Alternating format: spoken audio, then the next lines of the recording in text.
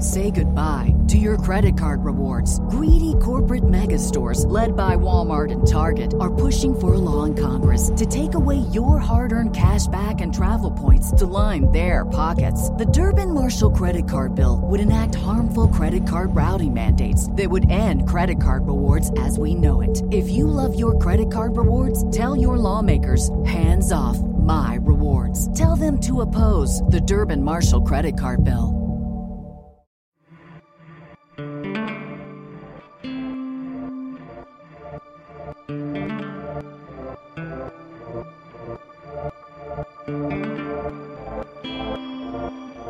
Welcome to Dig, a history podcast.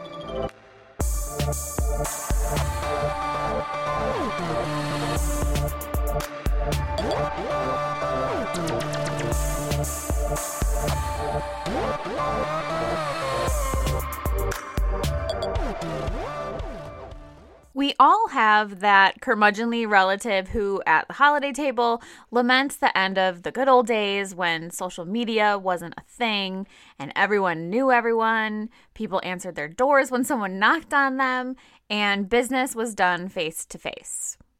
In some ways, he's right. Digital technology has made job searching, hiring, college applications, and reference letters much less personal than these activities were 50 years ago. But history tells us that, thankfully, your grumpy and probably slightly racist relative is mostly wrong. Even in 2016, a recent survey of over 3,000 employees showed that as many as 85% of jobs were obtained through personal networking. Mm-hmm. What's more is that employment agencies and classified job ads have a much longer history than you might think. 300 years ago, long before the advent of the interwebs, someone else's curmudgeonly relative sat at the holiday table bemoaning the decline of personal interaction. Today, I'm giving all a sneak peek into some of the research I'm doing for my close-ish to done dissertation, and Sarah is along for the ride. Now I know what you're thinking. Marissa, aren't you dissertating about boobs or something? That is correct. I am indeed. But one of the most important parts of understanding the life experiences of wet nurses in the 18th century is understanding the transformation of their trade. This bit of research has led me to the brief history of early modern employment agencies. And don't worry, we'll talk about boobs and class and race and poverty and all the fun stuff too. Good. I'm Marissa. And I'm Sarah. And we are your historians for this episode of Dig.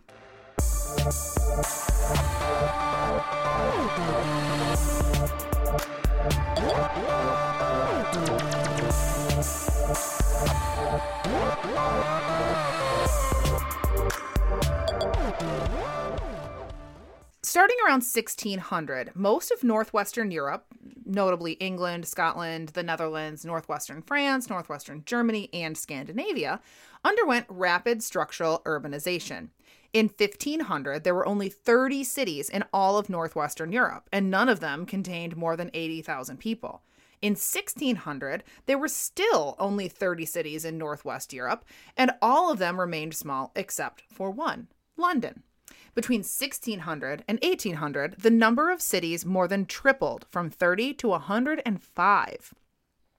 By 1800, there were 5 cities which had more than 80,000 people, and London had reached the 1 million mark. Now, this was not just natural increase. Birth rates were actually low in early modern cities, and mortality was high.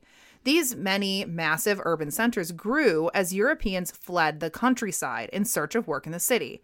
So as cities grew, countrysides suffered depopulation. Prior to the depopulation of the countryside, rural areas had been good places for people to find work. In fact, early versions of job fairs, called hiring fairs, statute fairs, or colloquially mop fairs, were held annually in November in many market towns, most famously in Yorkshire towns like Hornsey and Pocklington. I just included them because they're great. I just love the names. That's it. I'm moving to Pocklington. James and I have said for years and years and years that we want to move to Yorkshire because a bunch of the shows that we watch, the British shows that we watch, are set in Yorkshire, and it's just so beautiful. Like, it's so green and hilly, and it's beautiful. So maybe we should move to Pocklington. Yeah, Pocklington.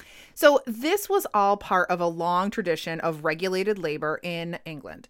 The 1351 Statute of Laborers established these fairs after the Black Death caused massive labor shortages in agricultural communities. The Statutes of Artificers in 1563, which we've mentioned, I think, a few times for its attempt to control women's reproduction, also set a day each year when shire magistrates, they were hobbits, would set pay rates and employment conditions for the following year. Then, at the Mop Fair, male and female laborers would gather to negotiate employment arrangements for the following year. As large gatherings of people are wont to do, these mop fairs usually devolved into huge parties with feasts, drinking, dancing, and other recreational pastimes, which basically we mean sex. As Europe became more urban, so did the people who lived there. And urbanites developed new modes of arranging employment. Structural urbanization, which is the process that Sarah described above, illustrates the physical movement of people from one area to another. But we're interested in behavioral urbanization. Behavioral urbanization refers to the process of change in people's lifestyles, modes of conduct, and points of view as their living environments change. In 1500, there were 3.4 million people in all of northwestern Europe who lived urban lifestyles. So this is no small number. That's kind of a lot of people, and probably more than most people would think in 1500. Definitely. But by 1800, there were 12.2 million urbanites in Europe, and 1 million of them lived in the same city, London. The city was populated almost entirely by migrants and foreigners who were underemployed in the countryside or in their place of origin. In a society that's assumed to have operated on face-to-face communications, letter writing, and complex personal networks, how did people new to the city secure employment?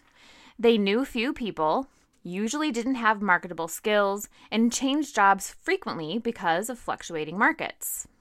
Most ordinary Londoners struggled to find places, as they called them, or jobs, because they lived in an urban market saturated by potential labor as migrants continued to arrive. Keep in mind, this is before or right at the beginning of the Industrial Revolution, which created droves of unskilled jobs for migrants. So it was tough. Unsurprisingly then, workers and employers began to invest in organized employment streams, which promised to connect them with prospective employers. Today, we call these employment agencies or possibly temp agencies. Workers and employers also began using the burgeoning newspaper industry to place classified advertisements, to find places, or to fill vacancies, respectively. These activities evolved slowly, spurred by increasing need, sometimes even desperation. In societies with few literate people, town criers were used to spread news of job openings, items for sale, lost items, or even missing people. Can I pause for a second? And I also just want to point out, Marissa wrote this episode. Town criers were a real thing? Yeah. They just walk up and down the with a bell. Did you think that was a made-up Why thing wouldn't they for be a fun? real I don't know. I mean, not that, I don't mean to say that I thought that it was fake. I always just thought that just seemed so funny. Yeah, I just can't picture them being like, and now it's like NPR, but on the foot, right? Yeah. Joe Smith is hiring a dairymaid. Yeah, no, that's... Hear ye, hear ye. Well, I think it was kind of unofficial, and I think that there was sometimes just men who were like, hey, I don't have a job, and I'm just meandering around anyway. How about you give me a shilling, and I'll, announce your stuff. Weird. Yeah, I don't think it was like Sally is having a yard sale. Right. Exactly. Yeah. So it was a real thing. Correct. Okay. Sorry. That was an aside, mostly to educate me, and I'm dumb. In 1550, only 16% of Brits were literate. This number improved to 53% by 1650. These figures are skewed since they include urban and rural areas. In cities, literacy rates were usually much higher. In 1750 London, as many as 92% of men and 74% of women were able to read. In Amsterdam, the literacy rate hovered around 85% in the 1780s. This new generation of literate city folk developed new modes of sharing information beyond gossip and the town crier, telling people where the yard sales were. After 1650, post offices, coffee houses, pubs, and newspaper offices began to display notice boards where locals could pin announcements about place openings, lost items, goods for sale, or laborers looking for work. The descriptions were typically brief and included a means to get in touch with a poster. Usually, respondents to a notice approached the proprietor of the establishment where the notice was posted, and then he or she would tell them how to get in touch with the author of the notice. Sometimes posters left either direct contact information, such as an address where they lodged, or indirect contact information, such as the name or address of a local artisan or professional who could serve as an intermediary. This anonymized the hiring process. People were more likely than ever to hire someone they'd never met or enter the employ of a proprietor they'd never heard of. As migrants flocked to early modern cities, this anonymized method of finding employment became increasingly common and complex. Migrants were unlikely to have helpful contacts in their new city. This was a common complaint among city dwellers. In June 1740, the London Magazine ran an editorial proposing an intelligence office for marriage. That is, my friends, a dating service. If Londoners were willing to use anonymized dating services, it's unsurprising that systemized and anonymized forms of place and servant hunting also became more popular. This was also true of colonial American cities. New York, Boston, and Philadelphia were North America's largest cities, but in the 18th century they were tiny demographically and geographically in comparison to those in Europe. But they were growing more rapidly than their European counterparts and had very high population densities. In Philadelphia, for example, the average population density was an incredibly high 50,000 per square mile in 1800. This is close to the population density of Manhattan today. So even though American cities were small, they were urban in character and their inhabitants had been behaviorally urbanized by 1700. Unlike in England, in the American colonies, migrants to the cities were usually far from home and knew no one. Until 1815, Philadelphia was the primary destination of immigrants to the North American continent. But the port cities like Boston and New York were also growing rapidly. In this sense, these small American cities were even more cosmopolitan than European cities, where migrants tended to have friends or family a short distance outside the city limits. We also can't forget that there were several sources of unfree and exploitative labor. Ships full of European indentured servants, as well as pools of enslaved blacks for sale or short-term hire, and recently freed blacks looking for work. These fluctuating and rootless populations prevented the development of personal networks and made it hard for workers to find work and for employers to fill vacancies. Philadelphian Elizabeth Drinker and her sister Mary Sandwith reportedly struggled to find and keep, quote, good servants. In Elizabeth's diary, she excitedly noted the arrival of English ships carrying fresh waves of servants and described Mary's trips to the wharf, hunting for men and women to fill their constant vacancies. So I bring up America only because in my dissertation, I'm doing a comparative dissertation, and I'm comparing Philadelphia with London. And I have found that even though American colonial cities were much smaller and had this very different relationship to the economy than the metropole did, their demands for employment agencies were actually quite similar. Both sets of populations were kind of at a loss for how to find out that employment intel. They just had no way to do it. Systematized employment streams initially took the form of intelligence offices. These offices of intelligence served many purposes at once.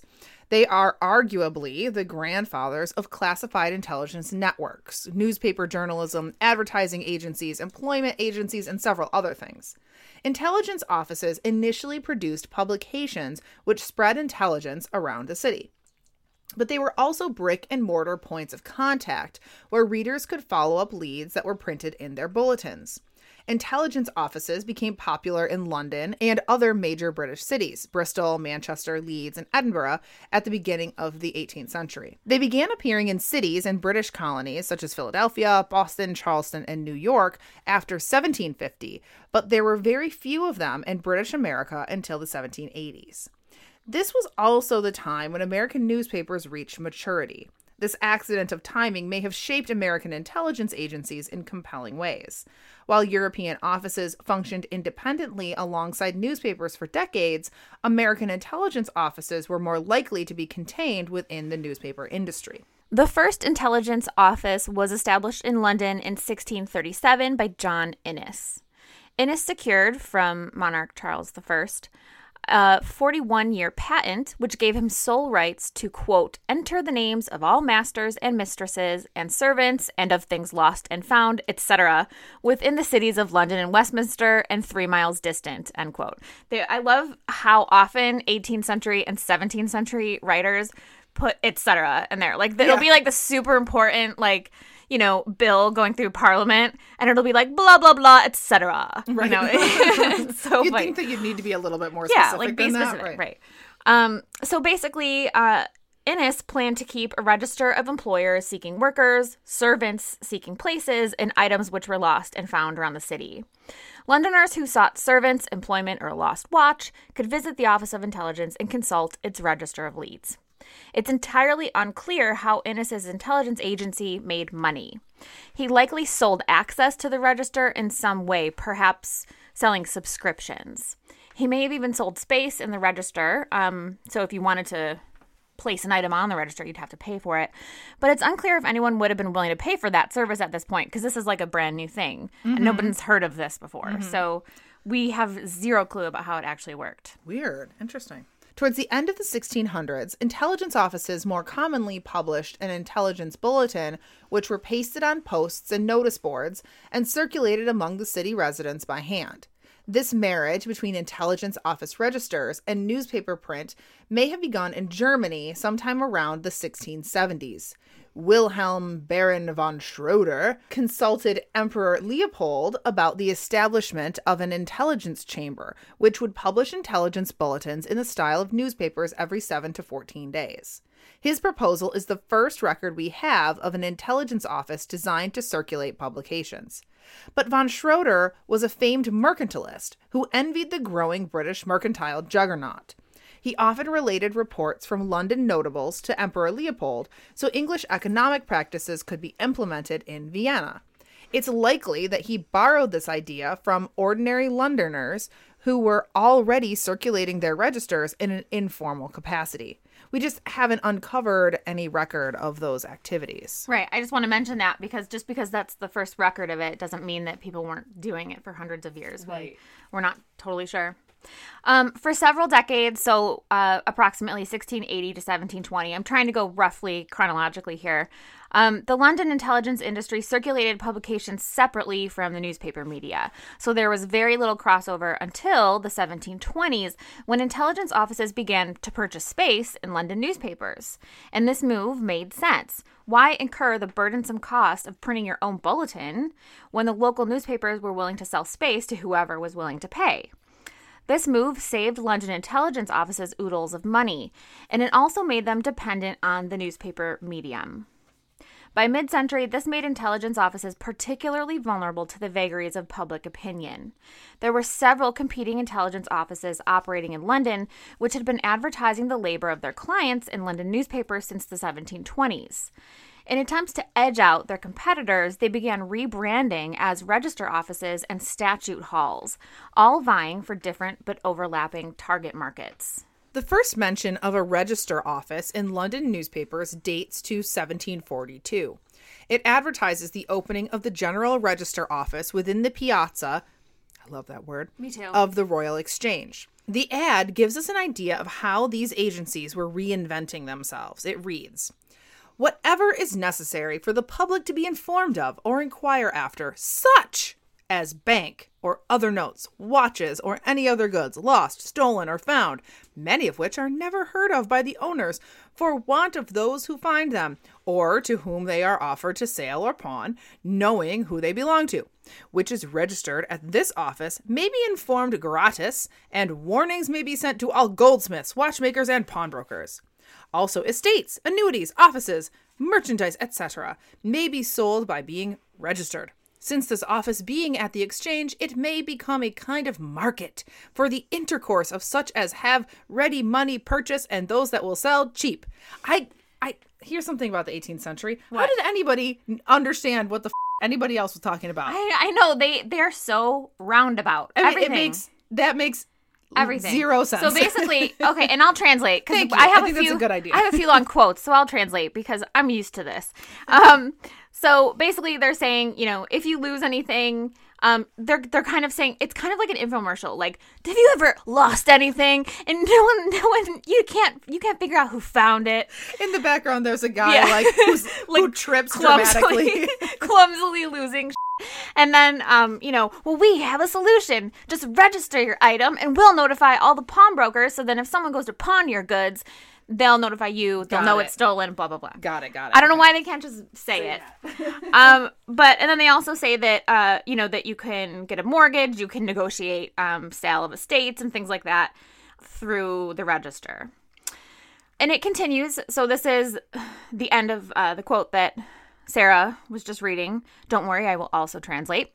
It says, quote, persons wanting to let or borrow money on mortgage or other security may have their business negotiated at this office, and secrecy may be depended on in the affair. Farms, houses, lodgings, etc. may be let, since any person may be informed what is registered and take such as suits each one's conveniency. And when let, it is hoped the landlords will give notice to the office to prevent needless enquiry. End quote. So they're basically saying, so the plan is that we will put this on the register if, someone is trying to lease an apartment. And when the apartment is taken, the landlord will tell us and we'll take it off the register. And then you don't need to go to this landlord's house and say, do you still have that apartment for sale? So basically they're trying to advertise their services in a very commercial kind of way, but just in a very 18th century roundabout, we don't know how to write way. So you can see this General Register office is trying to give readers an idea of the possible services they can provide. They wanted to focus more on bringing parties together for transactions or other services revolving around making, spending, or recovering lost money. Once intelligence offices and register offices started advertising in newspapers regularly, we as historians can learn more about them. Thankfully, many newspapers were saved for posterity and conveniently digitized. Random 18th century bulletins by any number of ordinary intelligence businesses? Not so much. The General Register Office, for example, charged 1 shilling for clients to register something. This included a notice being sent out to local establishments to be on the lookout for stolen or lost items. They charged another shilling if the client wanted their item advertised in the local newspaper. This tells us that they have some special working relationships with the local papers because for ordinary folks, a classified advertisement would cost 3 shillings on its own. So they were probably able to negotiate super low rates with newspapers since their clients would then have a vested interest in reading that paper above all others. The General Register Office was open for business from 10 a.m. to 4 p.m. Banker's hours. Like really short. I know. Before and after hours, clients were encouraged to go to the Amsterdam Coffee House where the proprietor would take register entries and advertisements while the office was closed. This was probably another negotiated deal. The Amsterdam Coffee House likely did this labor for free while the register office was closed because it brought in a steady stream of customers. Seems like a pretty, straightforward deal. Right. So this is all kind of, the reason I include those things are just sort of because there's this commercial revolution going on. Yeah. People are learning how to market and do these different things. And a lot of people who are more familiar with modern history don't realize that people have figured this out so early, I guess. Yeah. In the U.S., the Industrial Revolution hadn't happened yet, so I'm just kind of making it clear that these are very commercialized societies. Mm-hmm.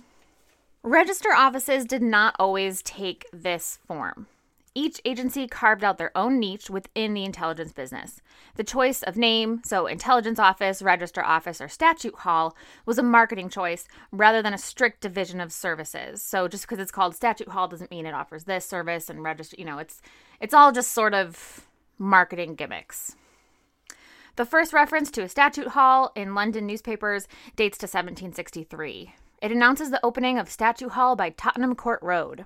It's just called Statute Hall. It's not the Statute Hall. It's not John Statute Hall. It's just called Statute Hall. And that was also a marketing technique because they were like, it is Statute Hall, like as if It is the only one, but it wasn't. There was like hundreds.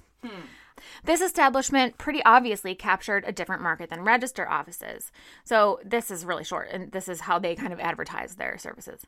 The proprietors give notice. They shall, for the future, open their hall 2 days in every week from 11 to 2 o'clock for hiring servants and apprentices, every Monday for women and girls only, and every Thursday for men and boys only. Several tradesmen want apprentices on each day. So basically, they're only going to be open 2 days for a few hours each. And you can only get certain people on certain days. And yeah. Right. This was obviously a very different venture than the register office we mentioned earlier. Statute halls typically made money by charging employers for the convenience of being able to show up at the statute hall at a given time and be guaranteed a servant for hire. It eliminated the inconvenience of going servant hunting, like Elizabeth Drinker and her sister were forced to do in Philadelphia. Statute halls also, at least supposedly, did some of the footwork that would otherwise need to be performed by employers every time they took on a new servant, checking their references, negotiating a minimum wage, and ensuring their basic suitability for employment. This theoretically assured employers that they weren't unwittingly hiring disabled, pregnant, or criminal servants. I say supposedly and theoretically because statute halls were often accused of failing to perform basic vetting, letting all kinds of transgressive characters fall through the cracks. Heaven forbid. Statute halls also, controversially, made money by charging the servants for the service of setting them up with an employer. This practice became incredibly problematic, and we'll come back to that soon. Competing agencies, intelligence offices, register offices, and statute halls, all of them, took to attacking each other through newspaper advertisements in the 1760s. The owner of the London Statute Hall in Church Lane placed the following advertisement in the Public Advertiser on May 27, 1767, letting Londoners know why he started his new venture. And this is like, he's throwing some serious shade. And it's just amazing to me that... like, he's a professional, and this is, like, considered professional at a certain time. It's kind of like if someone now, you know, like, got fired from somewhere and they're, like, shit-talking their employer on Facebook or whatever, and you think, oh, that's, like, kind of inappropriate or whatever. But peoples will do it. But so it's kind of like that. Peoples will do it. Peoples will do it. So, quote, to extricate the public from the many impositions practiced by keepers of intelligence offices and to open a public market for this purpose was the chief motive that introduced me at a very great expense to build these 2 halls in order that every master and mistress might at a very small expense provide themselves with proper servants. This soon induced several of the office keepers to change their motto from register office to statute halls, which are now too numerous in this metropolis. Therefore, both parties would do well to consider that more places than one opened at one time. It is contrary to their own interests, which I have often repeated in my former advertisements and believe now is visibly perceived to be true by great numbers. So basically, translation, he's saying, I built these buildings, these statute halls, with my own money at great expense because I care deeply about masters and mistresses being able to find good servants. And I'm providing this service to you, unlike all the other intelligence offices, which they're all crooks. In London, this hostile environment was fodder for satire by London engravers like John Goldar, Philip Daw, and Thomas Rowlandson. We'll put some of these etchings in the blog post, so that you can take a look at what we're talking about here. All 3 types of agencies were accused of swindling their clients. The agency depicted in Goldar's etching bears the name Cheadle's Statute Hall. Employment agencies were known to charge their unemployed clients an entire day's wages, 2 shillings, at a time when the majority of working people spent 1/3 of their income on bread and an additional 1/6 of their income on basic lodging. Yeesh. The expense would have been justified if their services guaranteed employment, but this wasn't always the case. In most cities around the Atlantic Rim, the economies were labor rich. On July 12, 1764, a writer for the London Gazetteer and New Daily Advertiser estimated that intelligence offices drew 50, 60, or 70 workers per day and, took all of their shillings, while very few of them were selected by an employer on any given day. Several agencies were criticized for manufacturing false characters for their clients who were otherwise undesirable. They were also accused of failing to vet the employers who subscribed to their services, even though this was one of their primary functions. Workers were unable to trust that the agency would not connect them with abusive or miserly employers. Sir John and Henry Fielding abandoned the private employment agency business after it became clear that market forces rendered them either unsuccessful or exploitative.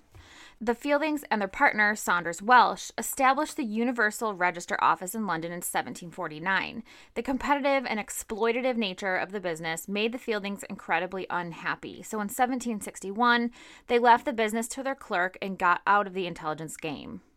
The Fieldings later proposed a bill in Parliament which sought to regulate intelligence offices. As is often the case, the bill was initially proposed because the powerful and wealthy were fed up with the state of affairs. And that's just me being cynical. So, there were lots of problems for workers, Right. And they had been complaining about it for decades. Right. But then finally, wealthy people who were actually hiring people from these places started complaining. And then they were like, we need to take care of this. Yeah. Typical, right? Right. So, quote, we hear frequent complaints of the dissatisfied temper and covetousness of servants and the exorbitant wages they usually demand. Now it seems very probable that a proper attention to their characters, which once again means references, would make a great alteration in that particular. It would render them more modest in their demands and would teach them to look rather for services in which they could foresee a likelihood to continue long than one where they might get the most plunder. It is well known that many of the evils generally complained of have been occasioned by the bad practices carried on by register offices. The bill goes on to describe their worst offense. The practice in the Common Register Office of deceiving poor, deluded female servants particularly claims attention, as it is a grand source of infinite mischief. Those offices can any time procure them places. Their behavior to their employers becomes intolerable, and they are discharged without character, again, references. They again have recourse to the register office, and with the help of a false character, get into another. So don't worry, everyone. They're also slightly concerned with the welfare of these female servants. Slightly. This part of the bill is the most bizarre part to me, and I think hopefully I don't need to translate these. These are a little easier reading. Do you think? So, yeah. So, quote, and this is also just a short one, quote, but as this cannot long be carried on when their faces become familiar, they, from fatal necessity, become a prey to their own passions, the pimp and the debauchee. And that is one of the chief causes which throw so many abandoned women on the town. If register offices are necessary, as perhaps they are, they ought to be under some better regulation and not to be left at liberty to impose a profligate woman or a villain upon a family, where one or the other may prove the destruction of it. That's right, folks. Parliament was worried that the awful practices of register offices were not only a bane to wealthy employers, but they were also making female servants into prostitutes. Now, there was some truth to this in the sense that poor and resourceless women often went in and out of the sex trade to make ends meet. But somehow, I feel like Parliament was not all that concerned about the fate of these women. The bill emphasizes that their fate is burdensome on the town and that they destroyed the families who employed them. There was very little concern about how sex work shaped their lives. And this just kind of makes me grumpy because so few people cared about the actual feelings of poor people in the 18th century. Right, yeah. Criticisms towards employment agencies do not appear to have hindered the industry, but as the century progressed, servants were increasingly likely to invest in their own classified advertisements looking for open places. Classified advertisements emerged as an alternative to what people were beginning to perceive as ineffective and exploitative employment agencies. But just as anonymized employment networks continue to function next to old personal networks, register offices and statute halls continued to function alongside classified ads placed by servants themselves. This was partly due to the economics. By 1790, the cost to run a single ad for a single day ranged from 3 shillings 6d to 5 shillings 6d, depending on length and placement. Considering the average laborer earned 40 to 50 shillings annually, placing an ad would have cost the equivalent of 3 to 4 weeks' wages. Granted, statute halls also took servants' money without finding them places. But since an advertisement was more expensive than a day at the statute hall, many servants still gambled on the statute hall. So our listeners might be wondering, what on earth does this have to do with wet nursing? Good question. I was wondering the same. No, I'm just kidding. I came across this little slice of history when I was collecting classified ads placed for and by wet nurses in London and Philadelphia. And as it turns out, wet nurses were among the droves of unskilled workers who flocked to cities looking for work. And I wanted to know how this discrete group of people were impacted by these labor changes because, frankly, their stories are compelling, largely untold, and important to understanding how we perceive women even today. So something I want our listeners to understand is that wet nurses didn't come to the city already planning on being a wet nurse. More often than not, they migrated to the city in search of a domestic service position, but somewhere along the way, they became pregnant outside of wedlock, abandoned by their lovers, and made the arguably smart choice to leverage their assets, which would be their boobs. Nice. Many times their infants passed away, but just as often, wet nurses surrendered their children to poor relief agencies. So how did someone who was newish to the city with few family or friends find a family who had an infant in need of breast milk who could afford the wages, room, and board of a wet nurse? See, these people would not have been in the same circles. Right. So how did they find each other? Right. Right. And normally it would be personal networks like, oh, my aunt used to be your cook or whatever. Yeah. But these people are new to the city. They don't have those personal networks. One way was by placing classified ads. The first wet nurse ad in London was placed in the 1730s. Wet nursing advertisements increased as the century progressed. By the 1790s, some dailies were publishing several wet nurse advertisements every day. The exponential growth of employment agencies and job classifieds between 1750 and 1815 suggests that personal networks were no longer effective for everyone in those places. But buying ad space was a considerable investment. As we mentioned earlier, this could cost several weeks' wages for somebody who was obviously already unemployed. Wet nurses probably saw other avenues of procuring a place, and householders likely saw other avenues of procuring wet nurses before they placed classified ads. Right, so this is probably not the starting point. This is probably placing a classified ad is like, hey, I'm super desperate. Yeah. Or maybe like sometimes you might have been a wet nurse already and your employer says, hey, I'll place this ad for you like as a gift for being such a great servant. Sometimes that happens. Yeah, that makes sense. Employment agencies were an alternative strategy for these women. I came across many register office ads that basically listed a bunch of people looking for places. So day laborers, footmen, scullery maids, nurses, clerks, wet nurses. I also noticed that many of those people looking for places did not find jobs after the first advertisement ran because the same clients appear again and again. And so I wanted to know how women chose whether they'd place an advertisement on their own or whether they'd subscribe to a register office. Some of the problems with register offices that we mentioned earlier, so their dishonesty and exploitative natures, suggest that employment agencies offered wet nurses in particular some important advantages. Many of these wet nurses were poor, unmarried, uneducated, unskilled, and what many of their contemporaries considered to be fallen women. So employment agencies could theoretically rehabilitate these women into suitable servants. They had the resources to fabricate good references for them. So these references, who most employers would consult in person, could feign familiarity with a wet nurse and tell some sob story about how she was a respectable married woman whose husband went off to sea or whatever, and she's not like a fallen woman. Okay. And then the prospective employer would be like, great, she sounds great, and hire her. Yeah. Wet nurses actually did this. Marissa has read many petitions written by women surrendering their children to the Foundling Hospital in London.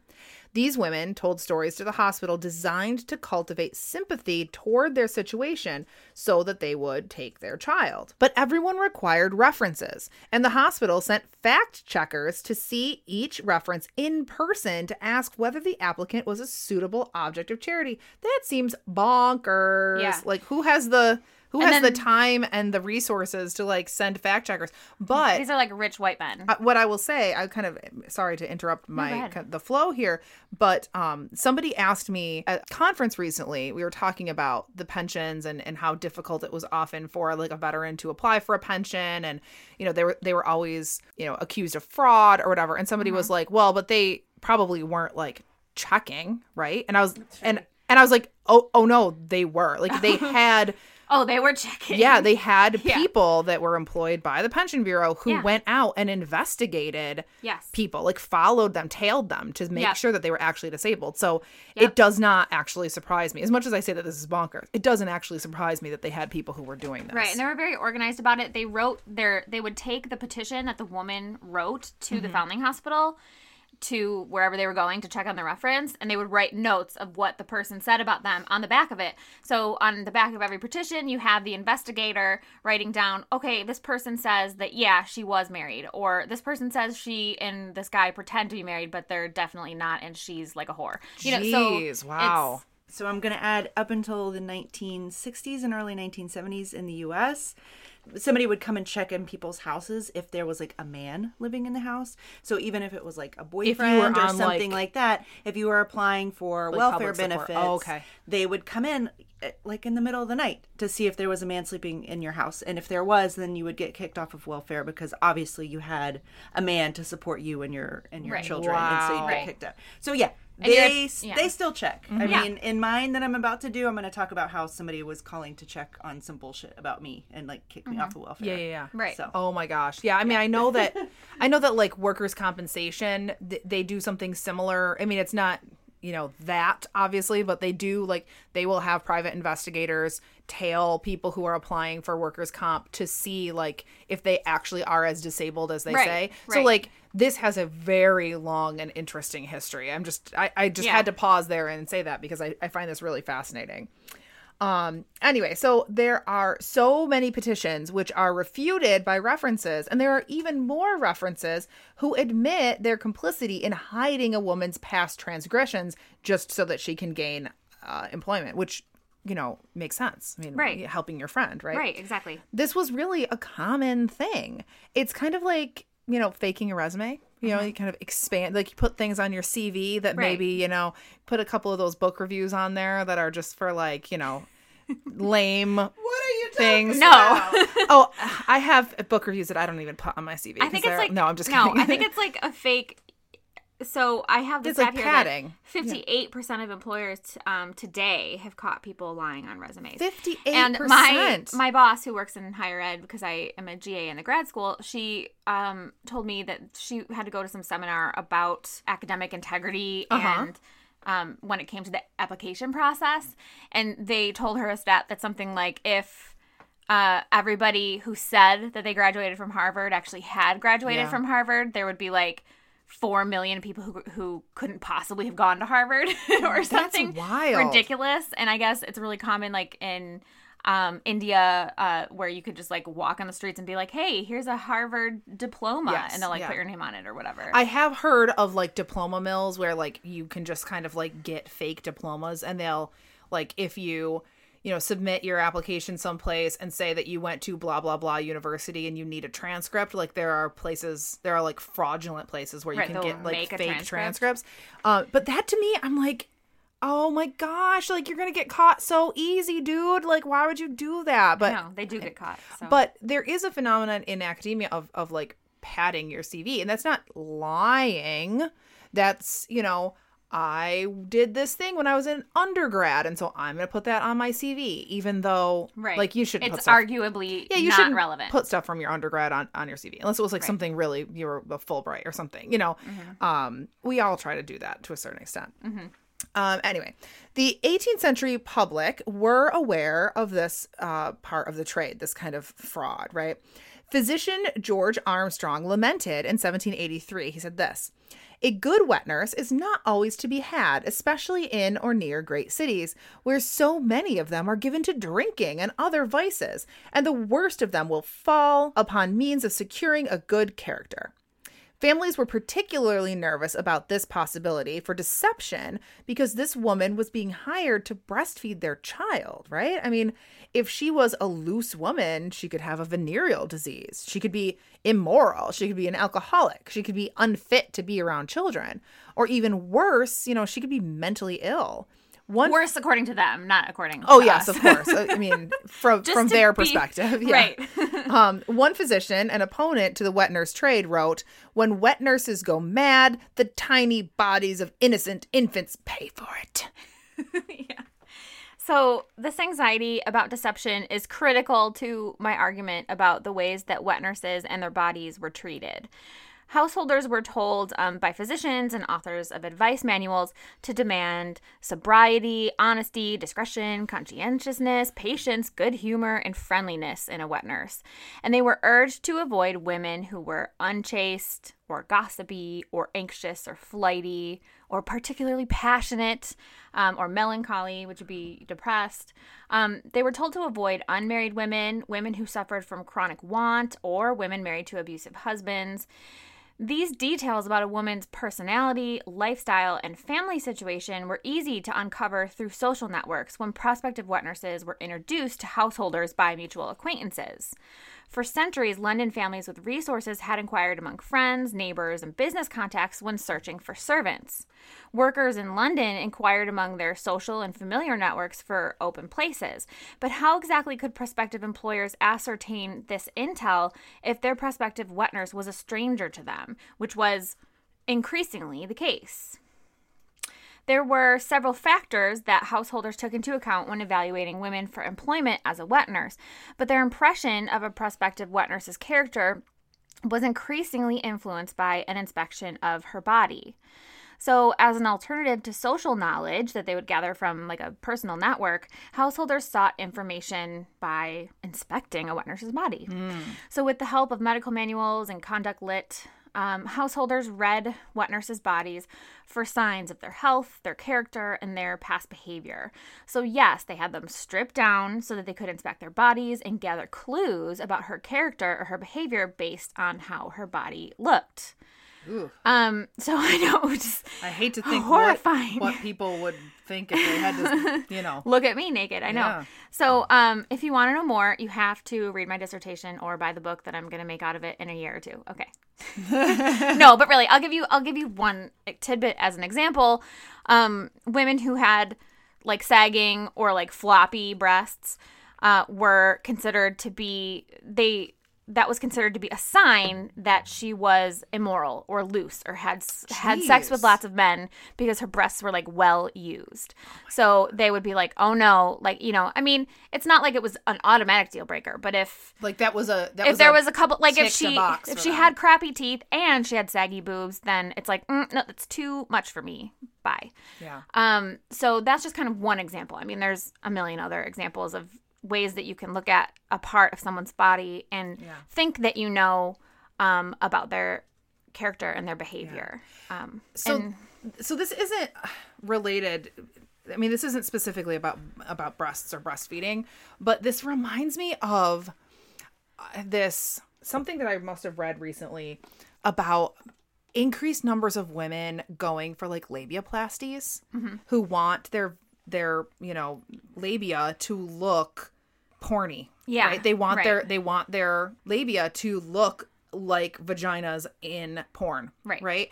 And part of it is because a lot of men have absorbed this idea that labia that are longer or are bigger or are different shapes indicates a woman that has been well used. Like you say, like big boobs or boobs that are like sagging or whatever indicate a woman's body has been like well handled by men. Right. And she's been around the block. Exactly. So like, if your labia look not like perfect, porn star vagina, then it's indicating that you're a whore, basically. Right. Which is just so horrifying and sexist. Yeah. And it's not, I mean, there's no truth to that whatsoever. No. But for whatever reason, that's people's impressions. And so that's this chapter I'm working on right now. I'm working on kind of taking apart those perceptions that people have about women's bodies at the time to try to sort of like decode like, okay, well, if they saw like a mole here, what did they think? And it gets into like witchcraft stuff a little bit too. There was a lot of witches who were whose sagging breasts were thought to be a sign that they had engaged in tons of sex with the devil or whatever. Right. And it's something that they always show, like if they show a witch being burned in Europe or something, they'll show maybe a drawing of it. She always has these like gross saggy boobs, even if she's not sort old. Of that like pendulous typical, breasts. like witch image that you have. Yeah. And that's one of the reasons why breasts were perceived that way. Yeah. And there are very, very lurid descriptions of what you want in a breast. Yeah. And you want the breast to be big and full and have tons of milk in it, but you also don't want it to, you also want it to like look chaste. Right. Whatever the F that means. How does a breast look chaste? Because, you know. It looks young. It looks perky. It looks relatively. And the nipples aren't like super dark because sometimes your nipples and your, you know, get a lot darker when you're pregnant and postpartum, and like that's a totally normal thing. Yeah. So a totally normal part of being postpartum, you have to be postpartum and have all this milk, but right. you can't have breasts that look like they're postpartum. That's so exactly. Yeah. I mean, all of these processes, right? Like it's not because this woman like was, say a woman has like pendulous or large or drooping breasts, right? That's part of being pregnant and breastfeeding. Like you have no control over that. There's literally nothing you can do. Like your boobs are going to do what your boobs do. I mean, having breastfed now 3 children, my boobs look significantly different and are shaped different and are different size than they were when I first started having kids. Right. And it just makes me think of the ways that like women are expected to perform certain functions in society, but they are also punished for performing those functions. Like women are supposed to be fertile and have children, but like you also need to somehow get back to that pre-baby body like immediately, because otherwise you're you know, fat and lazy and you're not taking care of yourself. You're supposed to breastfeed your kids, but your boobs can't look like you breastfed your kids. Right. Yeah, and so no, and I still see a lot of these problems today, and that's why this kind of thing interests me. Yeah. And I want to make clear the connection between like the employment agencies and this. That's just kind of a little bit of history that I think is very unknown. There's not a history of employment agencies or anything like that. And it's the thing that's interesting about it is that, you know, my argument is that suddenly wet nurses were their bodies are being handled differently and perceived differently. And we see this in art. They'll show wet nurses as like these old hags with drooping boobs and missing teeth, and they're holding a gin bottle. And it's like, they're like disgust. They're like grotesque. Right. And it's like, where did that come from? Because in other countries, because I'm working on England, in like France or the Netherlands, they show pictures of wet nurses and they're like beautiful and soft and sweet and young, and they're holding this little baby, and then the mother sits there beside her and they're like besties.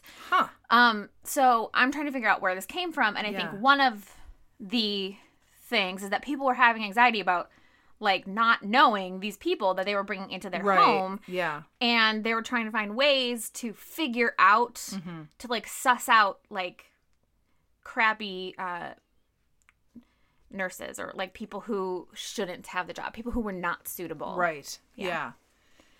And one of the ways they did it was by the inspection. Yeah.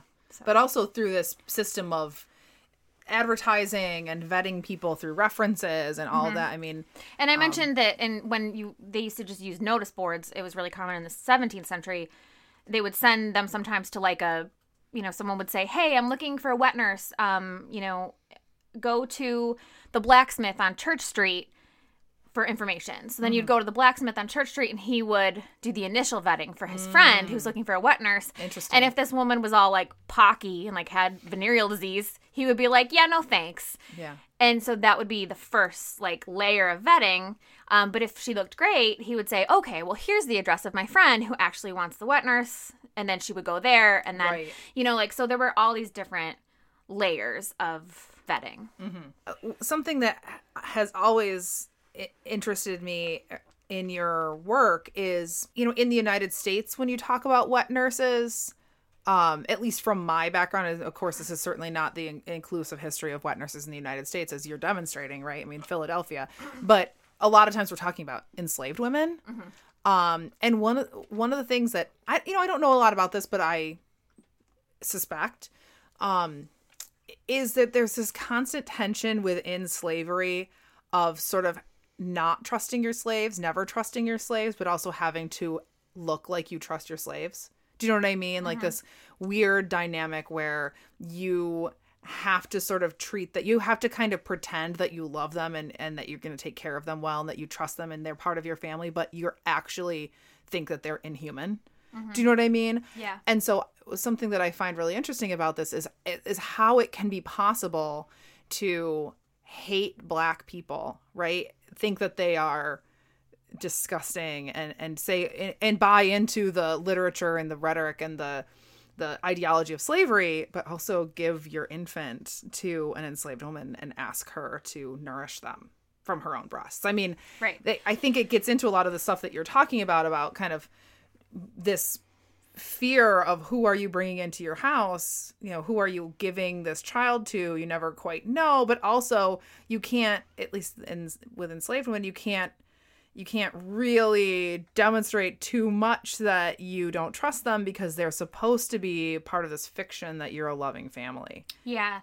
It's a weird thing. And I think a lot of scholars haven't figured that out yet. Mm-hmm. And I think, at least I can say that in Europe, they thought it was extremely bizarre that... right. I mean, it makes no logical sense to enslave people because they are subhuman and they can't take care of themselves, but also give your infant to a black woman and say, feed this child care for this thing with here. your bodily fluids, which I think are disgusting and horrible because they're coming out of your body, but feed them to my it doesn't, newborn. I mean, it makes you think that there was two layers. There was one layer of, oh yeah, we think you're all subhuman and horrible and whatever, but then there's also that other layer of, well, it's probably fine.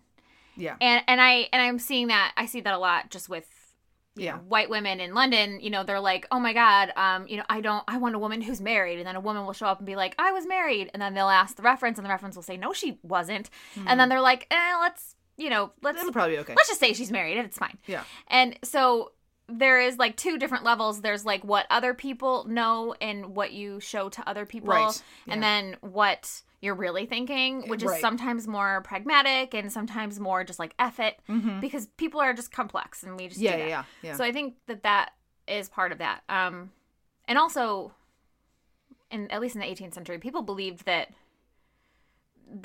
you could pass race on to your nursling. Yes. So that is the strangest part about mammies, is that they actually thought that you could like blackify someone. Yes. And you know, there would be like white children who would visit the UK in the 19th century and be talking to whoever, and they would be like, oh my God, like you're one of the children who was fed by like a black woman.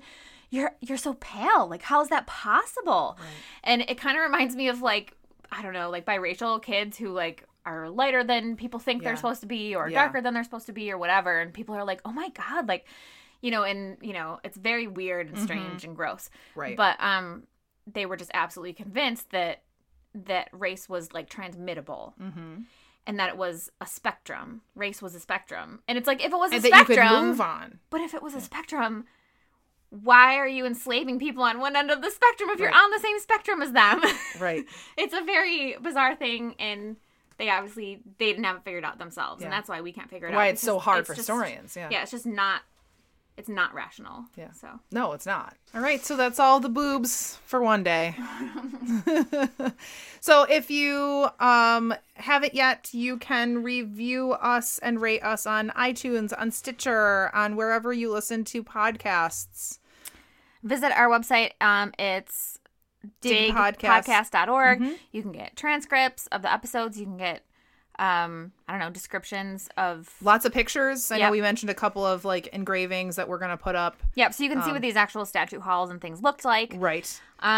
We have a Facebook group called the Dig History Pod Squad. Just search us on Facebook and ask to join. Mm-hmm. It's still a pretty small group, so it's nice and tame and it's a good time. Mm-hmm. And follow us on Facebook, Twitter, Instagram, Pinterest.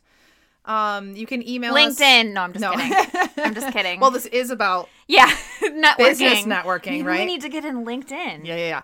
Start a LinkedIn group. If you have, if you want to talk to us about the episode, if you want to ask Marissa questions about her absolutely fascinating research, you can email us at hello@digpodcast.org. We love hearing from people, as long as you're nice. And we like to read emails on the air too. Yes. So if you're mean, we will definitely read it on the air and make fun of you. And mock you endlessly. Yes. Yep. Okay. All right. That's it. We will see you next time. Goodbye forever. Bye. That sounds dirty. Fill my constant vacancies. Ooh. I'm Marissa Rhodes. And I'm Sarah. Handley Cousins.